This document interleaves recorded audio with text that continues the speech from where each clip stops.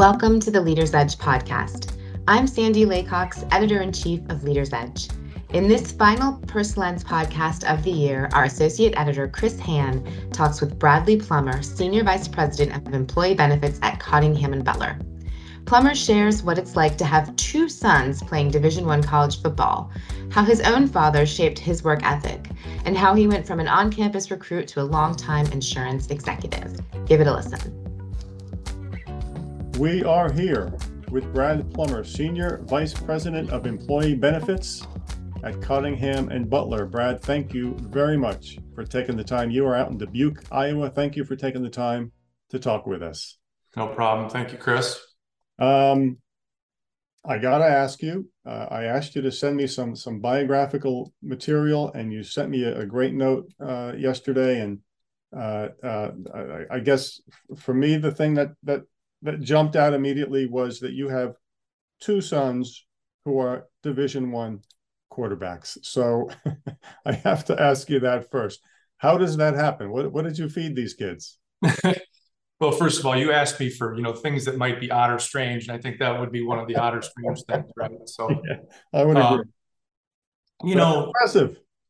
Yeah, I mean, it's a credit to the boys, frankly. And it is something that, you don't, not necessarily that defines, me as an insurance person or anything like that, but a lot of, my peers in the industry and certainly my coworkers here at CNB, they've all gotten a kick out of following the kids as well. So it's something that in the last handful of years has definitely consumed a lot of our time on the weekends, traveling around the country, going to various games and the like. So you asked me kind of how it happened. It was, so I actually have three boys. My oldest son, he swam and played baseball in high school and whatnot, and then went on and had a fairly normal college life, the University of Arizona. And then the second boy, Jack, he really took a love to, started playing flag football at a pretty young age, and was really fortunate to have had a wonderful set of parents that were running a flag football program down in Gilbert, Arizona, the suburbs of Phoenix, and really got some really great instruction when he was probably 8, 9, 10 years old, and then carried that through into middle school. And his love for the game just kind of kept growing. And he's a real X's and O's junkie. He likes to study the strategy behind the game, and read defenses and understand what's going to happen and know where every single player is supposed to be on the field. And he really, you have to do that and then couple it with the physical part of the game. And they were fortunate. So then little brother Will just kind of followed in his footsteps a little bit. He was a couple years behind him. And they were fortunate to have had really great access to some private instruction down in the Scottsdale, Phoenix area. And, down there you can throw the ball year round. And a lot of ex-NFL folks have retired down there to take an interest in coaching high school football and working with the kids. And so, they got exposed to some really interesting personalities in kind of like middle school and early years in high school. And, I think, iron sharpens iron. You work out with a bunch of great kids, and, they train together. And, the average Saturday over the winters down there, they might have as many as, I think sometimes they even had 8 to 10 Division I quarterbacks working out with the same instructor. So they all kind of made each other better, and kind of rolled from there. So then Jack went on to started his college career at Purdue, and I was at one of the CIAB EBLF meetings when he was right down to the wire on trying to decide where he was going to go to college, and it was a really stressful thing for him as an 18-year-old kid in high school making that decision. And he and I probably talked on the phone, over the 3 or 4 day period that we're at that meeting. We were probably on the phone 20 times with each other, going through the pros and the cons and everything. So that process is kind of a stressful one. But then, for his younger brother, he kind of followed in his footsteps. They both played at the same high school. Jack started there for 3 years, and then when he was finished, Will took over and started there for 2 years. So a lot of fun going back and forth watching their games. And so Will is now at the University of Arizona. He saw a lot of playing time last year. Unfortunately, he got really banged up, and he's been kind of sidelined this year with some injuries. And then Jack just this year transferred from Purdue as a graduate student up to UC Berkeley, where he's been starting this past year. So been kind of a fun journey. And he's having quite a season, it looks like. Not bad, not bad. They got some young, talented receivers, but getting the chemistry right when you come in, and you've got a bunch of new players. They've got some kinks to work out yet, but certainly the weather up there is pretty darn wonderful too, right? So they couldn't have gone to Iowa or Iowa State. That would have been more convenient. It was convenient when Jack was in the Big Ten. We were able to see some of his games pretty easily from Iowa, where I am. But it's not too bad going to the West Coast either to watch him play. You told me that you've been working since you were 14 years old, started mowing lawns. Yeah. Had a job ever since I was 14, and that includes, most of college. I think there was a little period there where I didn't actually have a job in college because my coursework was a little bit too intense. But it literally, the day after I graduated from undergrad at Northwestern, I had to be at my first insurance job, full-time insurance job, at Great American Insurance Company in Cincinnati. We had to report for a training class the next day on a Sunday. We started classes actually on a Sunday afternoon in Cincinnati. So, it's just, I think, one of the things that you asked in the bio or the background, was like, who's your role model or whatever. And, that's easily going to have to be my father. The guy worked his way through middle school, high school, college, medical school, residency, you name it. No one ever paid a penny for any of his tuition, and he educated himself and worked really, really hard. And that was one thing that when I was growing up, I thought, I was fortunate. He was a physician. We were, grew up pretty okay. And I always thought to myself, what in the heck am I going to be able to do if I'm not a doctor? How am I going to do as well as he did in the world? Even given the fact that I was given a pretty good leg up on the whole process. So, taking a page out of his work ethic was definitely something that I took to heart. Well, I was going to ask you about that, where that came from. You think it came from your dad? Oh, there's no question. There's no question about it. I mean, to start with absolutely nothing and, build yourself a nice life. And it's really a pretty good American story, right? And so I was fortunate that I got out of undergrad. I didn't have any student debt, which is a huge thing to get out of school these days and not have any debt. That's something right. That, I took as you got to carry that forward, since, he did that for all of us. Of course, it helped having a couple of kids get scholarships. That was also helpful. But so it's that was something that I took to heart, and you just try to keep paying that forward. Did you think about being a doctor? Was that a career choice that you considered? It was at one point. I didn't do this the smartest way. Nobody will accuse me of being too smart on this one, but around the end of my junior year of undergrad, I had gotten injured while I was in school, and I had a pretty bad leg injury, and I had to have a lot of surgery on it to repair it and whatnot. There was a young orthopedic surgeon that took care of me that was really, really a good guy. And it kind of got me thinking, well, maybe this isn't such a bad way to go. And of course, I'd grown up with my father being a physician too. So I got this harebrained idea after, almost completing all of my economics requirements.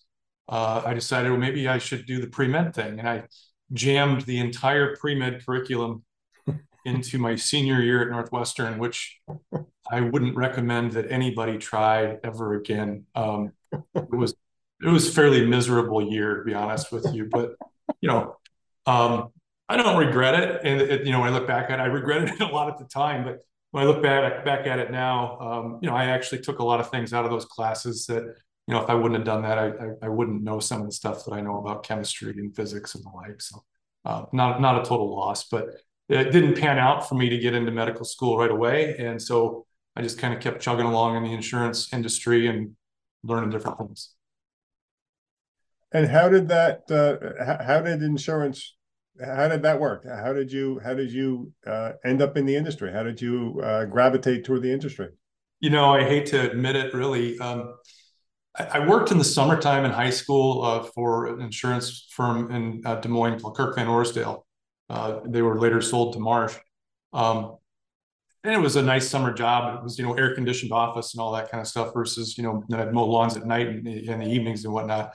But that was just kind of like a bunch of my buddies and I went there because someone's dad worked there and we got good summer jobs. And then when I was graduating from undergrad, because I had done the pre-med curriculum as a senior, I wasn't able to take the MCAT exam until the end of my senior year. So that sets you up for like a gap year before you would enroll in medical school. So one of my fraternity brothers, who was from Ohio, had interviewed on campus with Great American Insurance out of Cincinnati. And, he'd gotten on there and, it was getting towards the end of the year and I hadn't really thought a whole lot about what am I going to do for this year while I'm figuring out the med school stuff. So he encouraged me to go and interview and I got this job at Great American as a trainee for their property and casualty, basically a marketing rep, if you will, but we were marketing reps that had underwriting authority. So I thought, well, I'll try this for a year and move to Cincinnati, live with one of my buddies from college and just see what happens. And it turns out I was in Cincinnati for not even 3 months before they moved me to Nashville, Tennessee, and gave me a territory. So, 22-year-old right out of college, freshly minted, armed me with a Polaroid camera and told me to go call in on my agencies. And I was like, okay, we'll figure this out. It was an interesting learning experience because one of the first things that they sent me out to do with my assigned agency force was I had to go tell them all that we were going to non-renew all their workers' comp insurance. And so that didn't make anybody too happy. And it made them even less happy when we turned around and became the servicing carrier for the state's assigned risk pool. So the clients were all getting non-renewed by Great American, and then they would get a Great American policy in the mail from the assigned risk pool, but 25 to 40% higher than what they were paying before. So that wasn't a real fun way to start your insurance career as a 22-year-old. You didn't seek another occupation. You stuck with it. Well, I went through one of the classic cycles. I went down to this office in Nashville, and it got downsized a couple of times as they changed their business model, and they kept me on, and I kept. And the other thing, the second fun thing that I got to do was go tell all of the assigned agencies that we were changing their profit sharing and contingent programs. And trust me, they weren't being changed to be more lucrative for them. So, after about a year of doing that in Nashville and just going in from one agency to another and having people be really upset with me, I thought, this is really kind of not that fun. And I ended up moving back to West Des Moines where I grew up. And I spent 5 years working for an excess and surplus lines wholesale broker. And really, it was in my time there. That's where I really had to dig in and learn about insurance and learn insurance contracts and how they work. Because we were insuring all kinds of odd things, vacant buildings, special events, high risk stuff, prize indemnification, you name it. So, you always had to start with what's the end in mind and then figure out how do I go build the policy and the contract and the coverage in order to meet it. So had a great mentor when I was in that little company with a gentleman that owned the place. And he was just phenomenal with teaching me the business and how to think about risk and insurance and how the policy matters. And then how claims get handled. I mean, if you don't know how claims get handled, then you're not seeing the whole picture. So what has kept you in the industry your entire career, right? Yeah, so I've been with Cottingham and Butler. I'll be 24 years in another week or so. And I met Cottingham and Butler through I had transitioned from a role at that small E&S brokerage operation. I actually went to work for AIG out of Chicago, and I was calling on what they called middle market in Iowa and Nebraska. So once I got around the states a couple of times, I figured out there were really only a handful of brokers that were going to be a good fit for placing business with AIG. And, that's how I met Cottingham and Butler. And I believe it was March 1st of 1998. They had a newly established program for trucking companies that was renewing. And I sat in their office for a few days with various different underwriters, and we underwrote umbrella policies, pollution policies, anything you could, directors and officers when it was a brand new thing, employment practices. I mean, we wrote all kinds of business to help support this program. And I pretty much made my annual sales goal for the entire year on that one day with that one broker. And so that's kind of how I got my relationship formed with C&B. And, later on that year, they reached out to me and, asked me to think about coming up. And I, when I sized it up and I kind of looked at it relative to, I had offers from a couple of other brokers at the same time. And I thought this looked kind of unique because it was still a fairly small company. I don't know exactly what our revenues were at the time, maybe $24 million, something like that. I don't know. But I looked at it and I thought John Butler, our chairman, had put together some interesting pieces. I mean, we had a health claims TPA, a property and casualty TPA, a safety consulting company.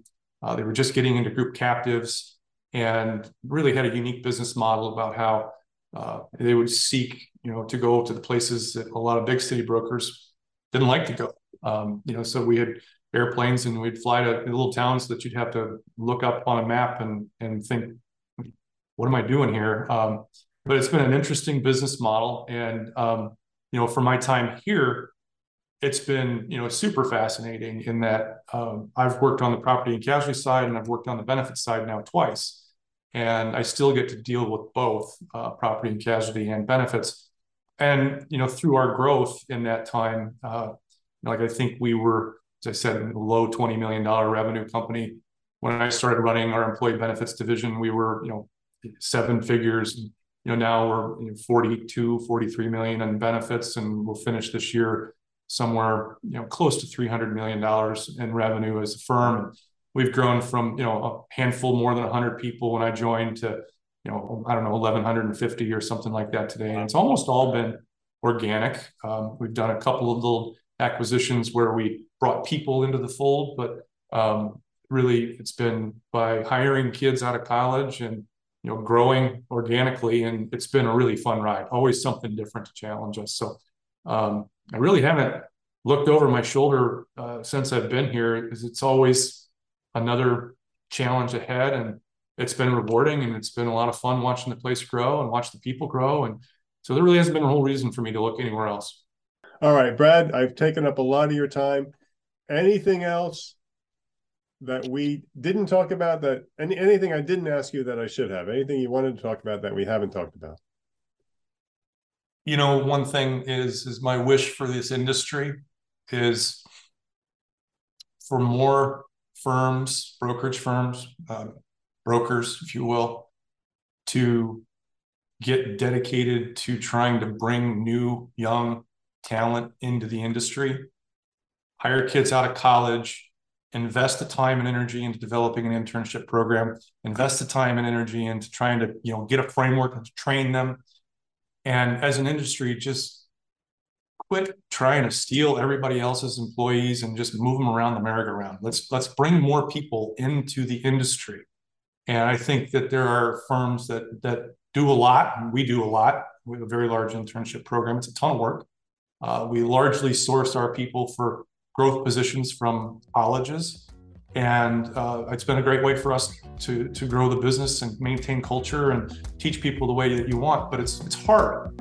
And I just wish that, more of the industry would get really, really behind it actively. I hear that from just about everybody I talk to. Well, good. Maybe they're all starting to think the same thing then. All right. All right, Chris. All right. Brad, I really, really appreciate your time. Good luck with everything. It sounds like you got a lot going on, and good luck to both of your quarterbacks. I appreciate it. All right. That was Bradley Plummer from Cottingham and Butler. Thanks for listening. You can listen to our entire Personal Lines series at leadersedge.com.